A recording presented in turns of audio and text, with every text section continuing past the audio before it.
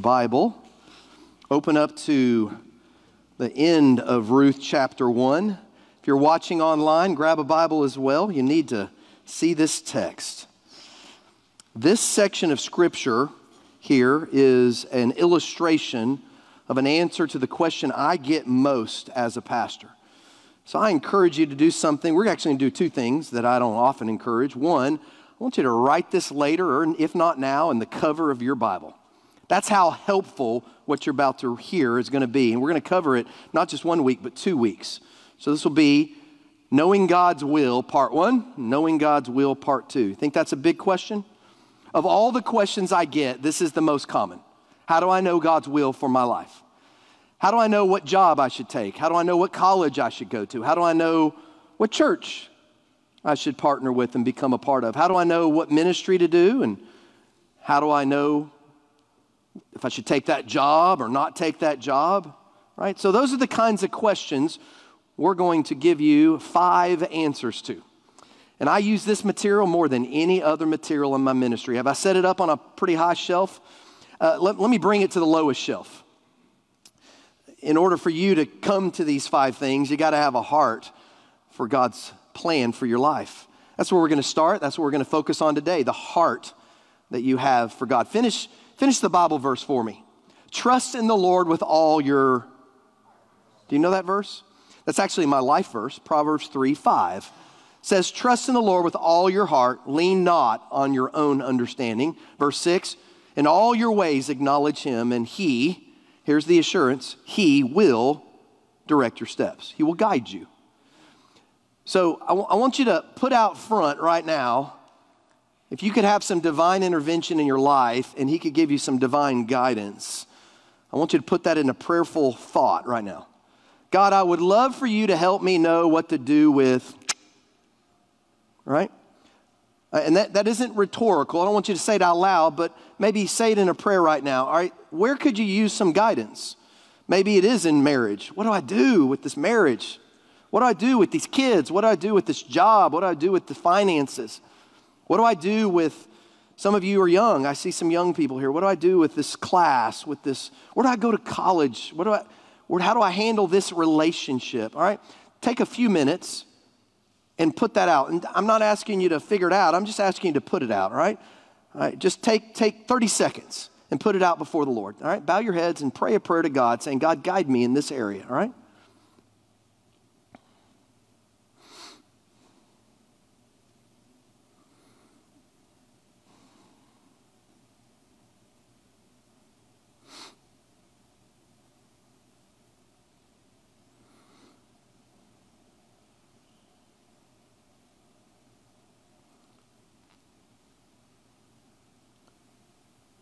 God, in the moment that we just prayed, I pray that the prayers of these people here and even those watching online, that their words are large in your ears, that you're hearing them. We know you do. You're omniscient, you're omnipresent, you're everywhere present and all-knowing, but you're also El Shaddai. You are Almighty God. And you can hear and you can do, and you have a wonderful plan for our lives. We know that as Bible truth. And I pray that as they put out that question, that in this next 40 minutes or so that you would give them an answer. In Jesus' name, amen. Spiritual leaders get this question all the time. How do I determine God's will for my life? In the book of Ruth, I absolutely can't get any better than this. This is rich. It is the finest text that I can show you on determining God's will right here. Now, this is a question that's really answered by the whole Bible, but it's illustrated both prophetically and morally here. Right? We'll jump in just a second. I'm actually going to do something. I asked you to write this in the cover. There's going to be 5 points.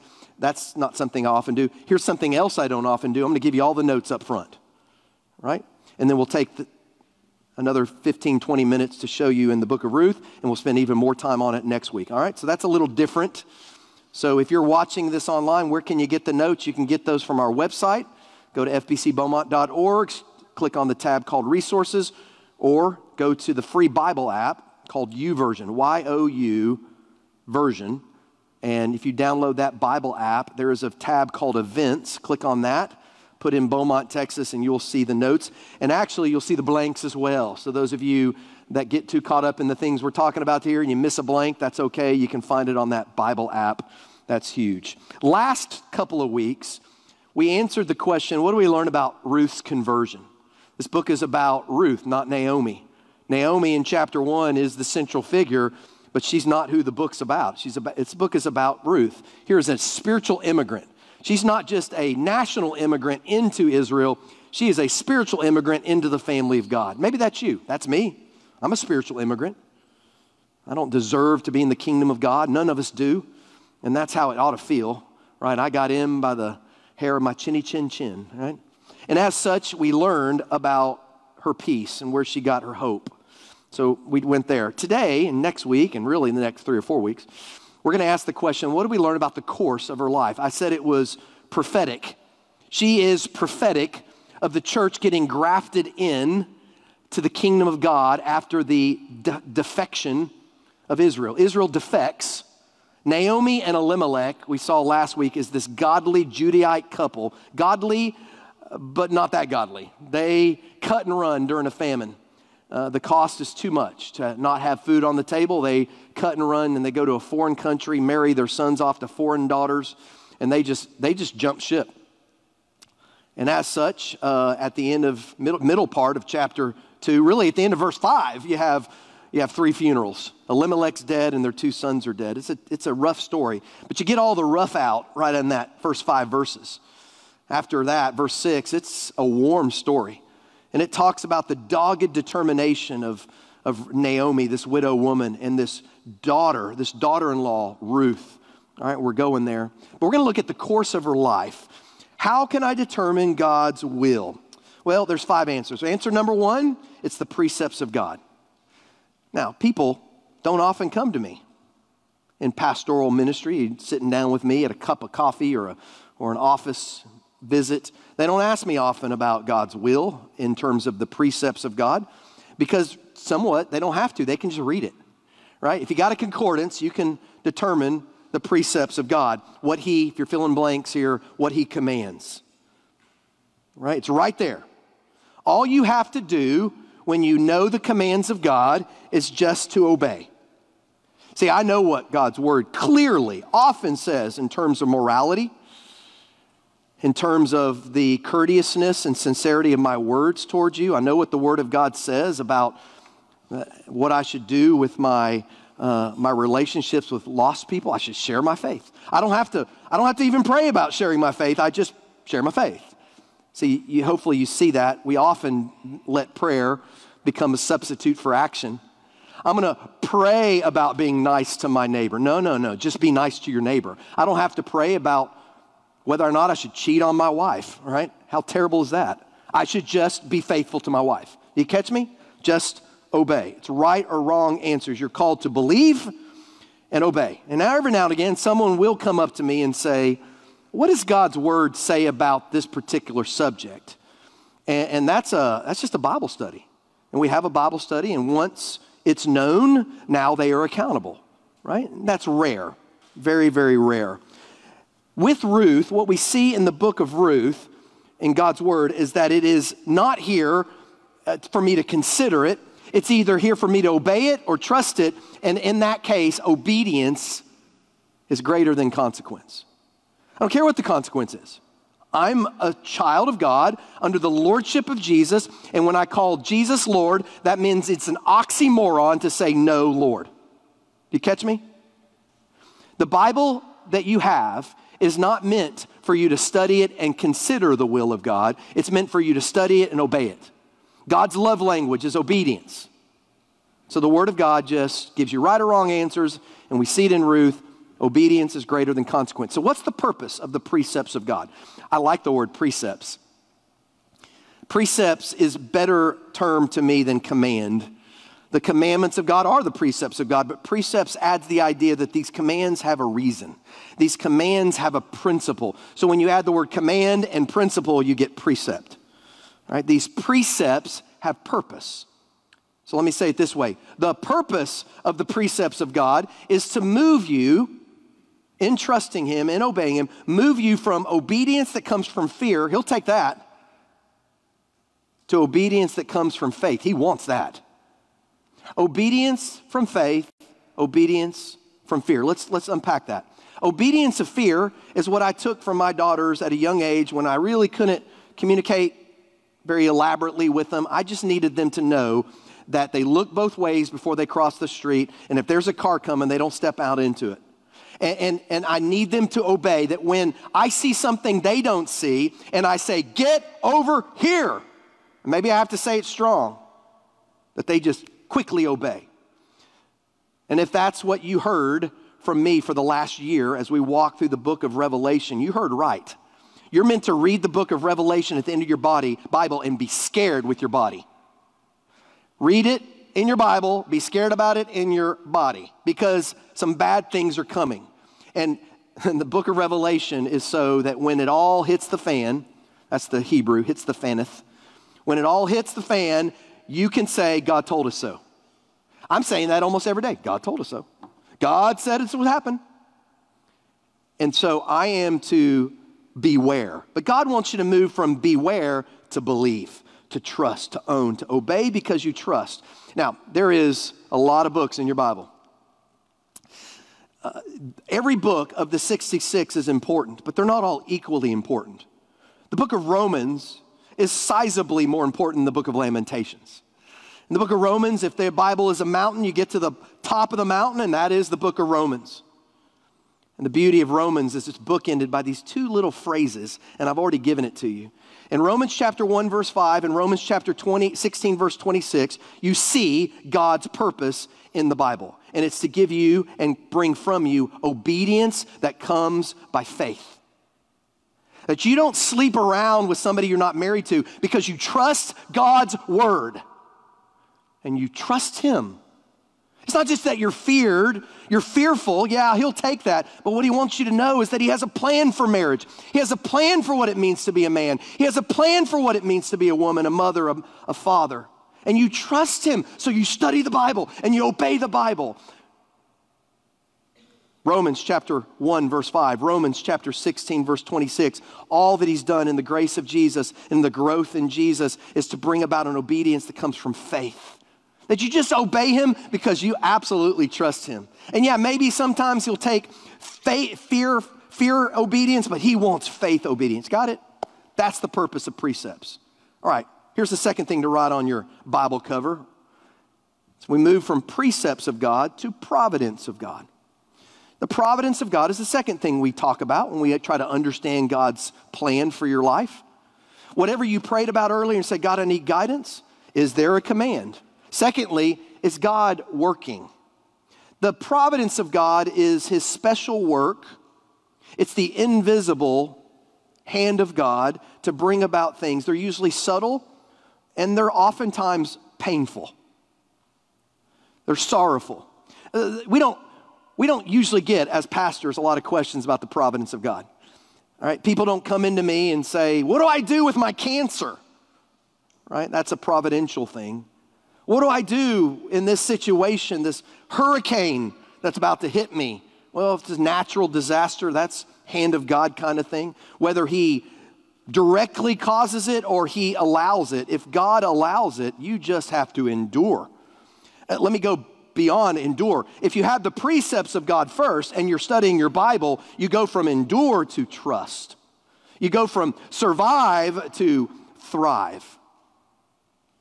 So as you're taking notes, what he allows is the blank, and you just have to trust God. I don't get this question very often, when it comes to the providential will of God. I don't get people asking me, no, this second one is what I use often as I am looking to comfort somebody else. They don't ask it, but I'll still tell it. I'll say, God's in charge, God's in control. And if bad things happen to me and the hand of God is on me in some sort of providential thing, I want you to tell me that. Don't tell me it's all an accident. Don't tell me drunk drivers do what drunk drivers do when they hit somebody I love. No, you tell me God's in charge. You don't tell me pandemics happen. No, you tell me God is Lord over COVID. Amen? That's what I need to hear, and that's what you need to hear. So whether you ask it or not, that's what I'm going to say. All right, so whether it's in an ER or a funeral home, or whether it's in some sort of disaster relief mode, and we're at somebody's house and I'm helping you muck out your house and I'm taking your hard-earned stuff and I'm throwing it on the street, I'm going to look at you, I'm going to say, that stuff, you trust the Lord. Amen? Providential will of God. Now let me dig a little deeper. If the preceptive will of God is right or wrong, our answers, when you do, and you'll rarely do, but when you do get questions about the providence of God, it's not right or wrong answers, it's up or down answers. I gave this 3 times this last week. I was preaching on this and people were coming into my office for help and counseling about providential things. There's nothing to do with it. If you feel like you're in a bad marriage, yeah, there's things to do, but a big part of it is just to trust God and endure. If I know a couple of our connected people to our church going through divorce situations, if your spouse is leaving you, some of you have gone through divorce. It takes 2 people to get into a marriage. It only takes 1 to get out. And if that's happening to you and you don't have a choice and they're leaving you, well, what do? You trust the Lord and you endure. And I got to share this kind of commentary because when it comes to the answers I give, it's, are you looking up to the Lord or are you looking down in depression? Are you looking up in victory and blessing and counting your blessings, or are you looking down in depression? Right? See, these are up and down answers. Are you beholding what God wants to do through you and in you to get you through it? Right? Because truly, hear me, you can even say it out loud with me. I'll already say it once, you say it twice. Your outlook determines your outcome. Say that out loud. My outlook determines my outcome. My outlook determines my outcome. Your attitude determines a lot. And that's huge here. So again, up and down answers. Here's a joke. I love it though. You have 3 options. It's not a false dichotomy. It's not pessimism or optimism. Those aren't your 2 only options to your outlook. Either I'm an optimistic, giddy fool even when I'm going through something tough, or I'm a pessimistic, depressed person. And which one is it? Am I sad or am I glad? And how can I be glad that I'm about to go through a divorce? How can I be glad that my child's rebellious? Or how can I be glad that I'm on lockout or I've been laid off? How can I be glad about that? That's not Christianity. There is a 3rd option. So the pessimist says, my glass is half empty. The optimist says, my glass is half full. I want you to be a psalmist. Say, your cup overfloweth. Right? When it comes to it, you have some encouraging spiritual resources. We'll look at that here in just a little bit with Naomi. But I want you to see that. Woodrow Wilson, President Woodrow Wilson, was famous for saying, I firmly believe in divine providence. Without it, I think I should go crazy. Without God in this world working, it would be like the world is a maze without a clue. I ended my sermon last week with that this universe at its heart has a heart. There's a heart guiding the providence of this world. There is a heart, and it is a loving heart. This isn't a random roulette wheel universe filled with accidental fate and blind luck. That is not the Christian worldview. No, there is a hand and a heart at the middle of this universe that you live in. That's huge. So again, when it comes to divine providence and precepts, we're going to talk about that. I want to show you the paper mache on your fridge illustration called Ruth. You can put it on your fridge. You can put it in the back of your Bible, and it's so clear, right? And as such, let me contrast a couple things just so you can be a little more theologically astute. When we talk about the active work of God in the world, we talk about his visible work in miracles. You're not going to see any in Ruth. The visible work of God we call miracles, where he parts the Red Sea, an angel appears, right? There's walking on water, there's divine light. We don't see any of that, right? The other thing is called the invisible hand of God, known as providence, only seen by faith in those who have eyes to see it. In the lives here in Ruth, God, we don't see his visible hand of miracle, but we see that invisible hand of providence, and it's in everyday life. He shows up in food. He shows up in a romance between Ruth and her second husband. Right? Wow. Everyday people, food, marriage. He shows up in children. An angel never appears. God never speaks. A miracle never happens in the book of Ruth. And so that probably is going to be the case for whatever you put out before the Lord. God might not ever speak audibly. He might not be a miracle. No angel's going to show up. but God quietly, subtly, certainly is at work. This gives us hope, right? It gives us a lot of hope. So lastly, what's God's purpose in providence? God's purpose in providence is to make us not comfortable, but conformable. Write that down. That's a blank. God's purpose in providence is not to make us comfortable, but to make us conformable. Romans chapter 8, I mentioned it as a top of your Bible book. Smack dab at the tip of the summit is chapter 8. The word Spirit, Holy Spirit, is mentioned 15 times. Some of you have memorized it. I know 3 of our church members who have memorized all of Romans 8. One of them is my daughter, one of my daughters. Unbelievable passage. So you got the precepts of God, and it points to the providence of God. And right in the middle there, verse 29, is God has a purpose to conform you to the image of Christ. That's his purpose in pain, his purpose in problems and adversity, as well as the great things that happen to you. Providence isn't always negative. Sometimes it's positive. But be very leery. Sometimes Satan gives in order to take. But God allows, right? God allows certain things to happen, and it's all, whether you're given a lot or a lot's taken from you, it's all about the image of Christ. So when we embrace God's providence, we are saying that we believe God is sovereign and God is good to me. That's what we do when we embrace his providence. I've heard it said that providence provides home in the midst of hardship. Home in the midst of hardship, because you see the sovereign God there and he's working and you can't see him, but you can feel the wind of providence blowing. Theologians, if you want to know what we call it, I use this in seminary a lot, we call this coram Deo. Fancy way to say in the face of God. When you go through providential times and you see the precepts and providence interplaying, his word says this and his actions say this, and it's invisible, and you have the heart of God and you have faith in God, and so you see it, you know God's face is right there. You know you're living in the face of God. You're living in his presence. And so, the most common question asked then has an answer. Here in your handout, you see a little dotted line, and below that write, plan of God. Most of you, when you thought earlier and prayed earlier about whatever it was, marriage, job, finances, college, career, whatever, when you ask that question, that isn't about the precepts of God. That's not about the providence of God. That's about the plan of God. 1 Corinthians 12 says God distributes gifts as he individually purposes it to you. In other words, God, through Paul, is saying that there is gifts given to you to accomplish his work through you, and he has an individual plan for you.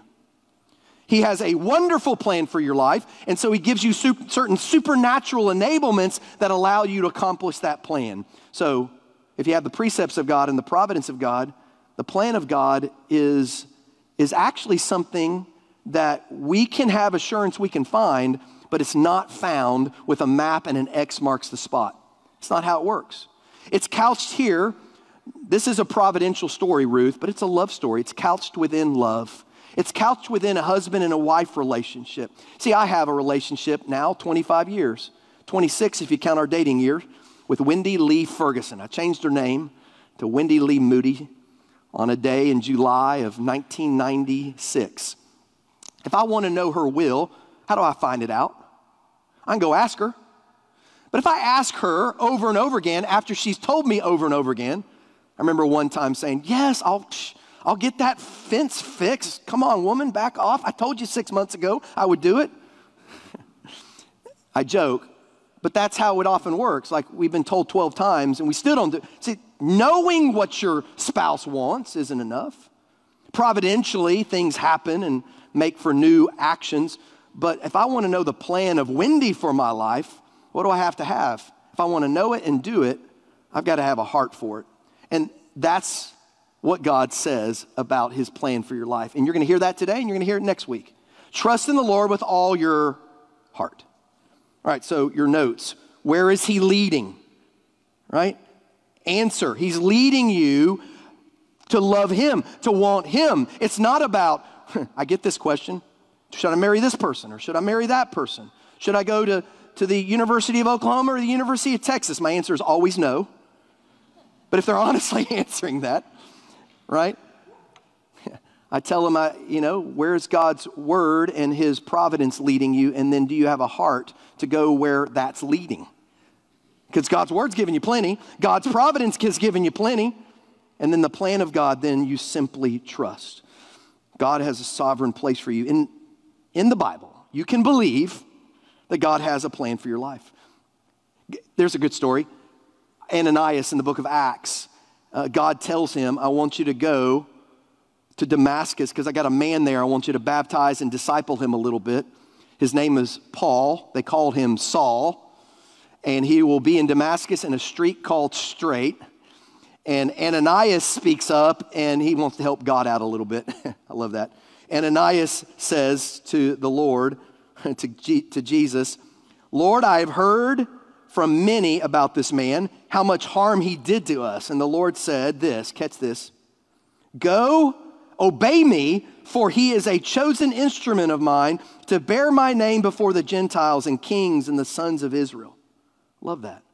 So for Paul here, the Bible says God knew the beginning of his life and he knew the end of his life and he has a plan. God has, hear me, God has a wonderful plan for your life. Can you miss that plan? Absolutely you can because of sin. That's another sermon for another day. But sin can't thwart the decrees of God, but sin can destroy your chance to be on mission and find the plan of God for your life. That's where sin makes you blind. To be fair, sin says, I don't care about what God's plan is. I want my plan. My will be done on earth as it is in heaven. It's about me, and it's about my fun, and my pleasure, and my position, and my prestige, and it's about me. And that's what sin does. And it scratches that itch, and it puts you in such a great place, and sin has a payout. And if I were to preach it, I could keep going. I'm going to stop there, right? Sin can get you off of the will of God. In the plan of God, we just worry about our heart. So, look at your hand out there. Right and left answers are what we're going to talk about. And we're going to talk about your heart. Your heart leads to a hunger. If you have the Word of God and you got the providence of God and you see the message of God loving you, this plan of God then is simply to be hungry for more of what He has for you. Heart creates hunger. I have a heart for chicken wings. Right? I've been known to eat quite a few at a restaurant in College Station, Texas, known as Wings and More. Have you ever been there? They perfected the wing. It's just crispiest. It's perfectly crispy. The sauce is perfect. Every now and again, I get a substitute. I'll go to B-Dubs. I did that yesterday. It's good enough, but not quite the same. I've been known to drive to Conroe, Texas, because under the grace and providence of God, there is a Wings and More in Conroe, Texas. It's a little closer. I have a heart that creates a hunger. Every now and again, I just get hungry for it because I love them. Now, that is a silly little illustration of a very serious truth. I have a heart for the Lord's work in my life and through my life.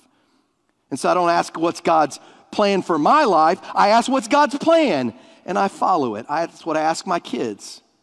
What do you want to do when you grow up? I don't ask that. What is God's plan?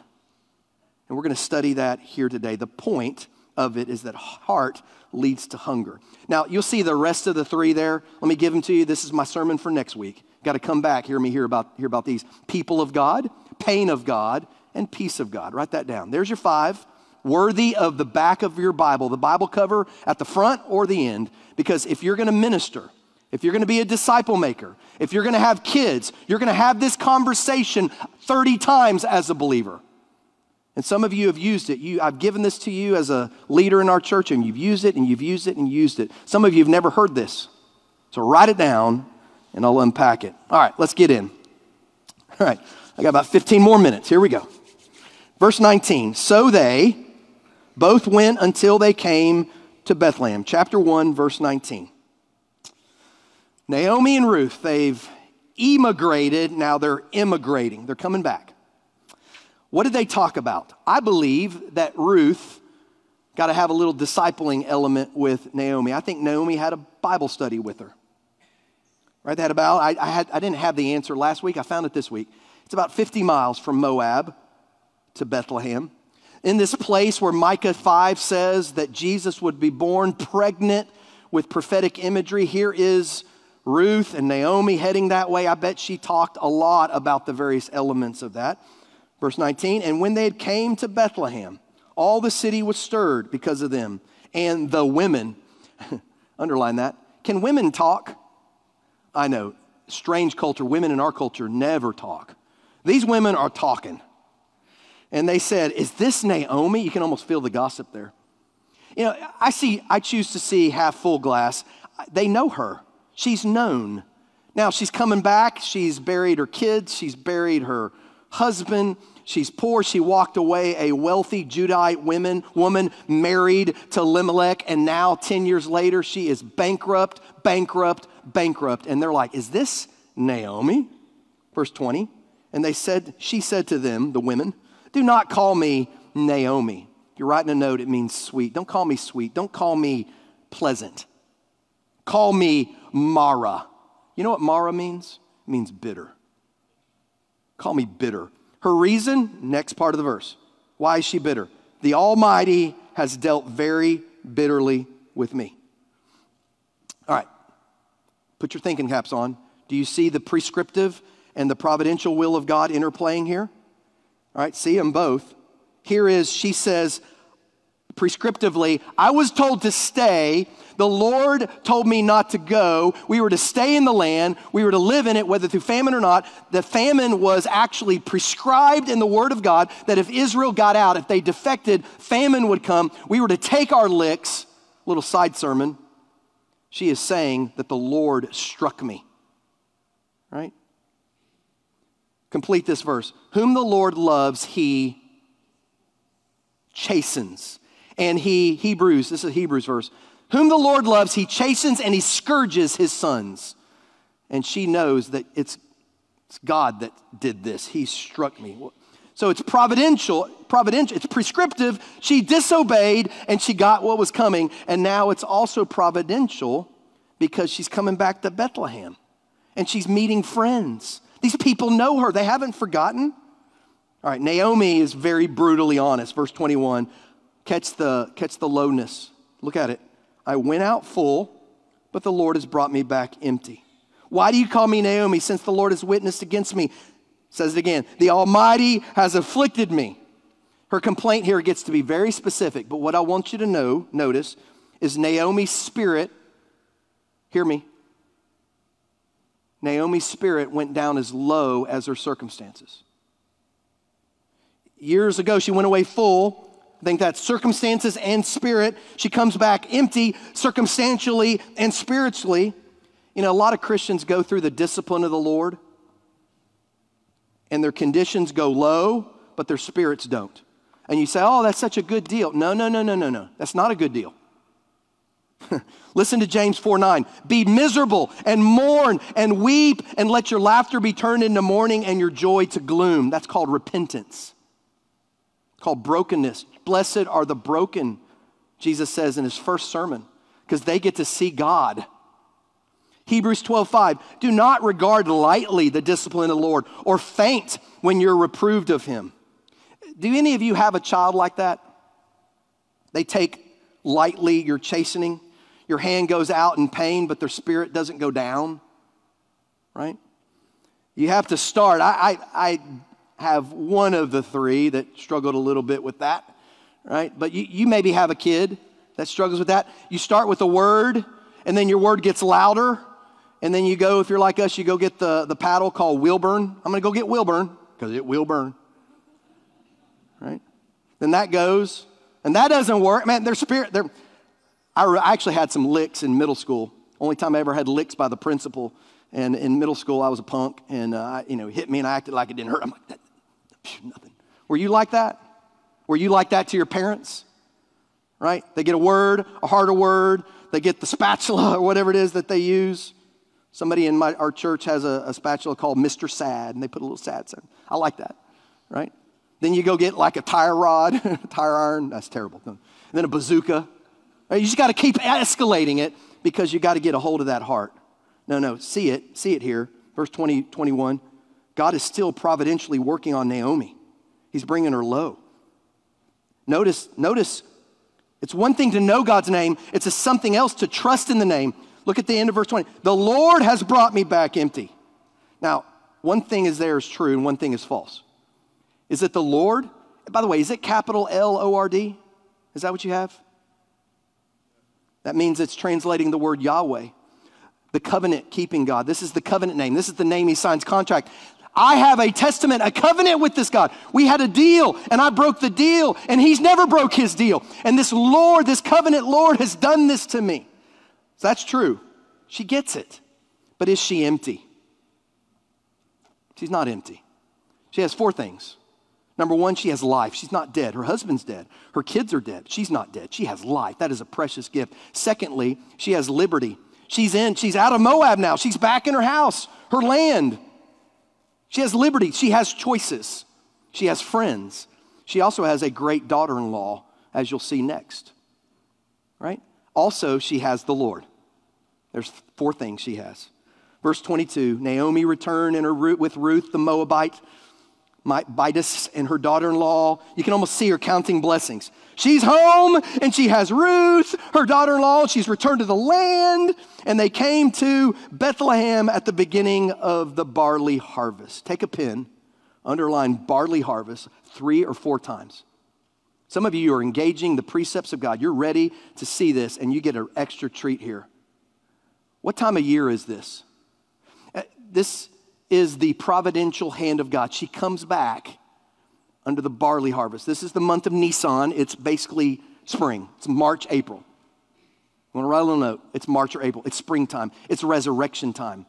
The Christian life is a series of new beginnings, and she has it in the weather pattern itself, in the harvest pattern itself. It is a new start for Naomi. That is providential. Amen? Can that be the case for you? Look at chapter 2, verse 1. What's the first word? What do you see in chapter 2, verse 1? What's the first word? Now. Now. Now Ruth is a believer. Now Ruth, a immigrant, a Moabite, graciously is got a new country. Now. Beautiful. There's such a great series of verses in the Bible on now. Romans 8:1, do you know it? Now there is no condemnation for those who are in Christ Jesus. If you're in Christ Jesus, if you feel guilt here this morning, now, there's no condemnation now. God is not looking to smite you in sin. He's already done that to his son. Amen? Lightning strikes once. There is no double jeopardy. You've heard that? The double jeopardy thing in our law system applies to the kingdom of God too. If your sin, your condemnation has been placed on the cross of Christ, now there is no condemnation. I don't care what your past that you've done. I don't care how deep your sin is. Now there is no condemnation for those who are in Christ Jesus. You think, man, God can't work now. It's too late. It's too long. You don't know how far my marriage is. You don't know how bad my job is. You don't know how bad my health is. Well, how about Hebrews 11:1? Do you know that? Now faith is the assurance of things hoped for and the certainty of things not seen. Now, your faith gives a different story. Let's see what happens. Now, Naomi had a kinsman of her husband. You can't half read this without smiling. Now, Naomi had a kinsman of her husband, a man of great wealth, of the family of Elimelech, whose name was Boaz. This is such a great story. If you know your Bible, security for widows meant they married the brother, but all the brothers are dead. Mahlon and Chilion are dead, plus they weren't in the land. Here, though, is a kinsman, and he can both marry Ruth as well as provide for Ruth. He is, literally it says, a mighty man of valor. That's the Hebrew. It was used of Gideon and Jephthah in the time of the judges, which is where they're at. I believe this is the time of Gideon. Gideon is the judge, and this time when Ruth and Naomi come strolling back into Bethlehem. He's a mighty man of valor, and so is Boaz. That's great. Verse 2, and Ruth the Moabitess. I think they keep saying that to highlight the graciousness of it. Ruth the Afghan woman. Ruth the Iranian. Ruth, she's a foreigner, and God is doing all this. Ruth the Moabitess said to Naomi, please let me go to the field. And they're hungry. Let me go to the field and glean among the ears of the grain after one in whose sight I may find favor. And she said to her daughter, go, my daughter. how does she know to do this? She's had the precepts of God. She's watched the providence of God.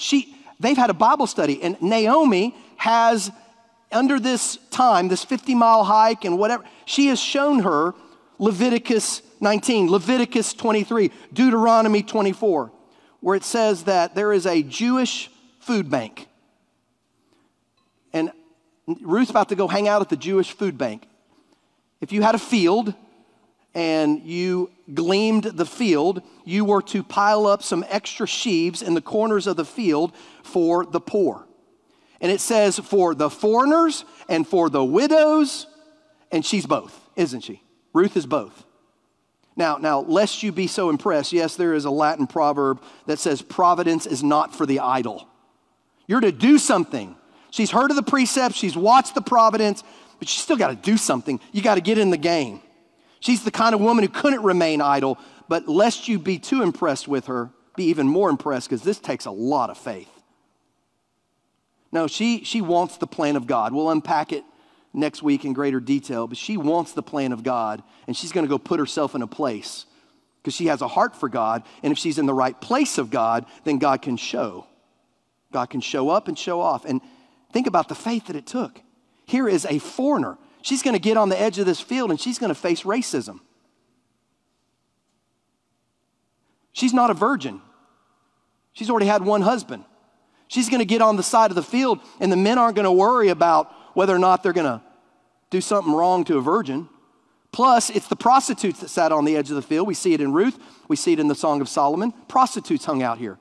You're going to see Boaz actually being concerned about that. No, this takes a lot of faith for her to do it, but she's okay. To live by faith means to take God at his word and then act upon it. How did James 2 say it? Faith without works is... Oh, that wasn't very good. Do you know the verse? Faith without works is dead. And she's like, man, I'm alive. Last verse of the morning. So she departed and went and gleaned in the field after the reapers, and she happened to come, underline that. Here's your last thing to underline. And she happened to come to the portion of the field belonging to Boaz. She happened to come. Some of you are here, and boy, you needed to hear this message. And you happened to come on this Sunday. Some of you watching online just found us through a search. Oh, the will of God, I need to know that. And you happened to come and watch this on Facebook Live. We call that one word. We call that providence. Amen? It's the invisible hand of God, and by faith you can see it as a beautiful thing. She happened to come to the exact field where the exact man could help her. And in the same providence, some shepherds happened to be at the field there in Bethlehem when the angels showed up. And 2 years later, some magi happened to be at a field where Jesus would be just around the corner, the shepherd's field, the field of Boaz. I believe it's the same place. That's so beautiful.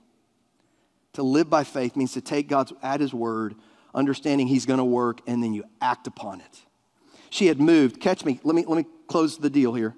She had moved forward in obedience in her rights in the law of the Lord, claiming God's word for her own. She knew it, and she took her rights. She is a foreign widow woman. She has rights. And in faith, she eschews the racism and the sexual, part of the whole danger of it all. And she comes to this field, and she was guided by grace into the place God wanted her to have. And the secret part of it all is that her heart is for the Lord. Trust in the Lord with all your heart. Lean not on your own understanding. In all your ways acknowledge him, and he will direct your steps. What's the important part? Trust God with your heart. Be in his word, knowing he's going to act. He is active. Augustine said it this way: trust the past to God's mercy, the present to God's love, and the future to God's providence. Look how verse 3 ends. Who was of the family of Elimelech. That's twice now we've read that. Providentially and prescriptively, this is the right man to help her. When you live by faith in the providence and the precepts of God, and you build up that heart to recognize where he's working, his word becomes a lamp unto your feet and a light unto your path. And you don't know the 12th step, but you know the first step. You don't know the 5-month or 5-year plan, but you know the 1-month plan. You don't know who you're going to marry, but you, and I've told this to a lot of singles, if you're single, you run after the Lord and you look to the left and to the right and you have a heart for the Lord and you love God more than anybody else. You want his plan more than anybody else, and you look to the right of the Lord and if there's somebody running next to you, don't look long. Keep running after the Lord. You look over there a little bit later, he's still there, she's still there. You keep running, and then that person becomes a partner in ministry and not some problem in misery. Because you marry your best friend. You marry somebody. I said it last week, I stood up in front of that pastor on July 6th, 1996, and I said to Wendy, I love God more than I love you. And she said, I love God more than I love you. And then we said it tongue in cheek, and we looked at each other. Because of that, I love you with everything I have.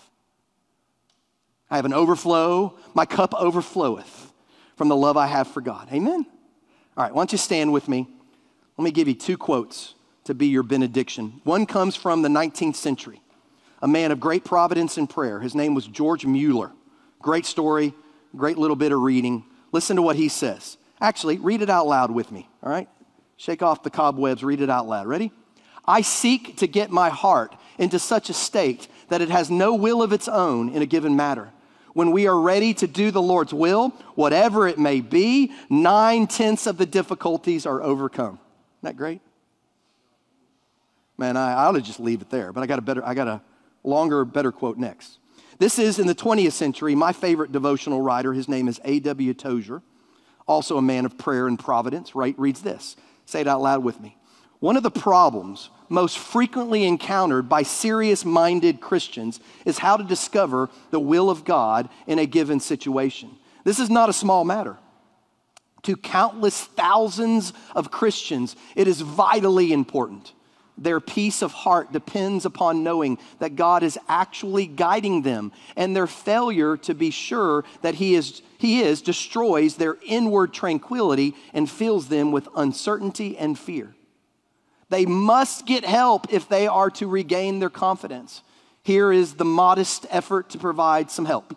First, it is absolutely essential that we be completely dedicated to God's high honor and surrender to the lordship of Jesus Christ. Don't turn it yet. Heart of God. It is absolutely essential that you trust God with your heart. And your heart isn't for that next bigger house, that next better car, that next prettier boyfriend, girlfriend, or whatever it is. It's for God. That's the key to discovering God's will. Keep reading. God will not lead us except for his own glory, and he cannot lead us if we resist his will. The shepherd cannot lead a stubborn sheep. The evil practice of using God must be abandoned. Instead of trying to employ God to achieve our ends, we must submit ourselves joyously to God and let him work through us to achieve his own ends. Whew. Let me pray over you. Lord, I got chill bumps all over me reading these words from these great men, reading these words from this great woman here in the book of Ruth.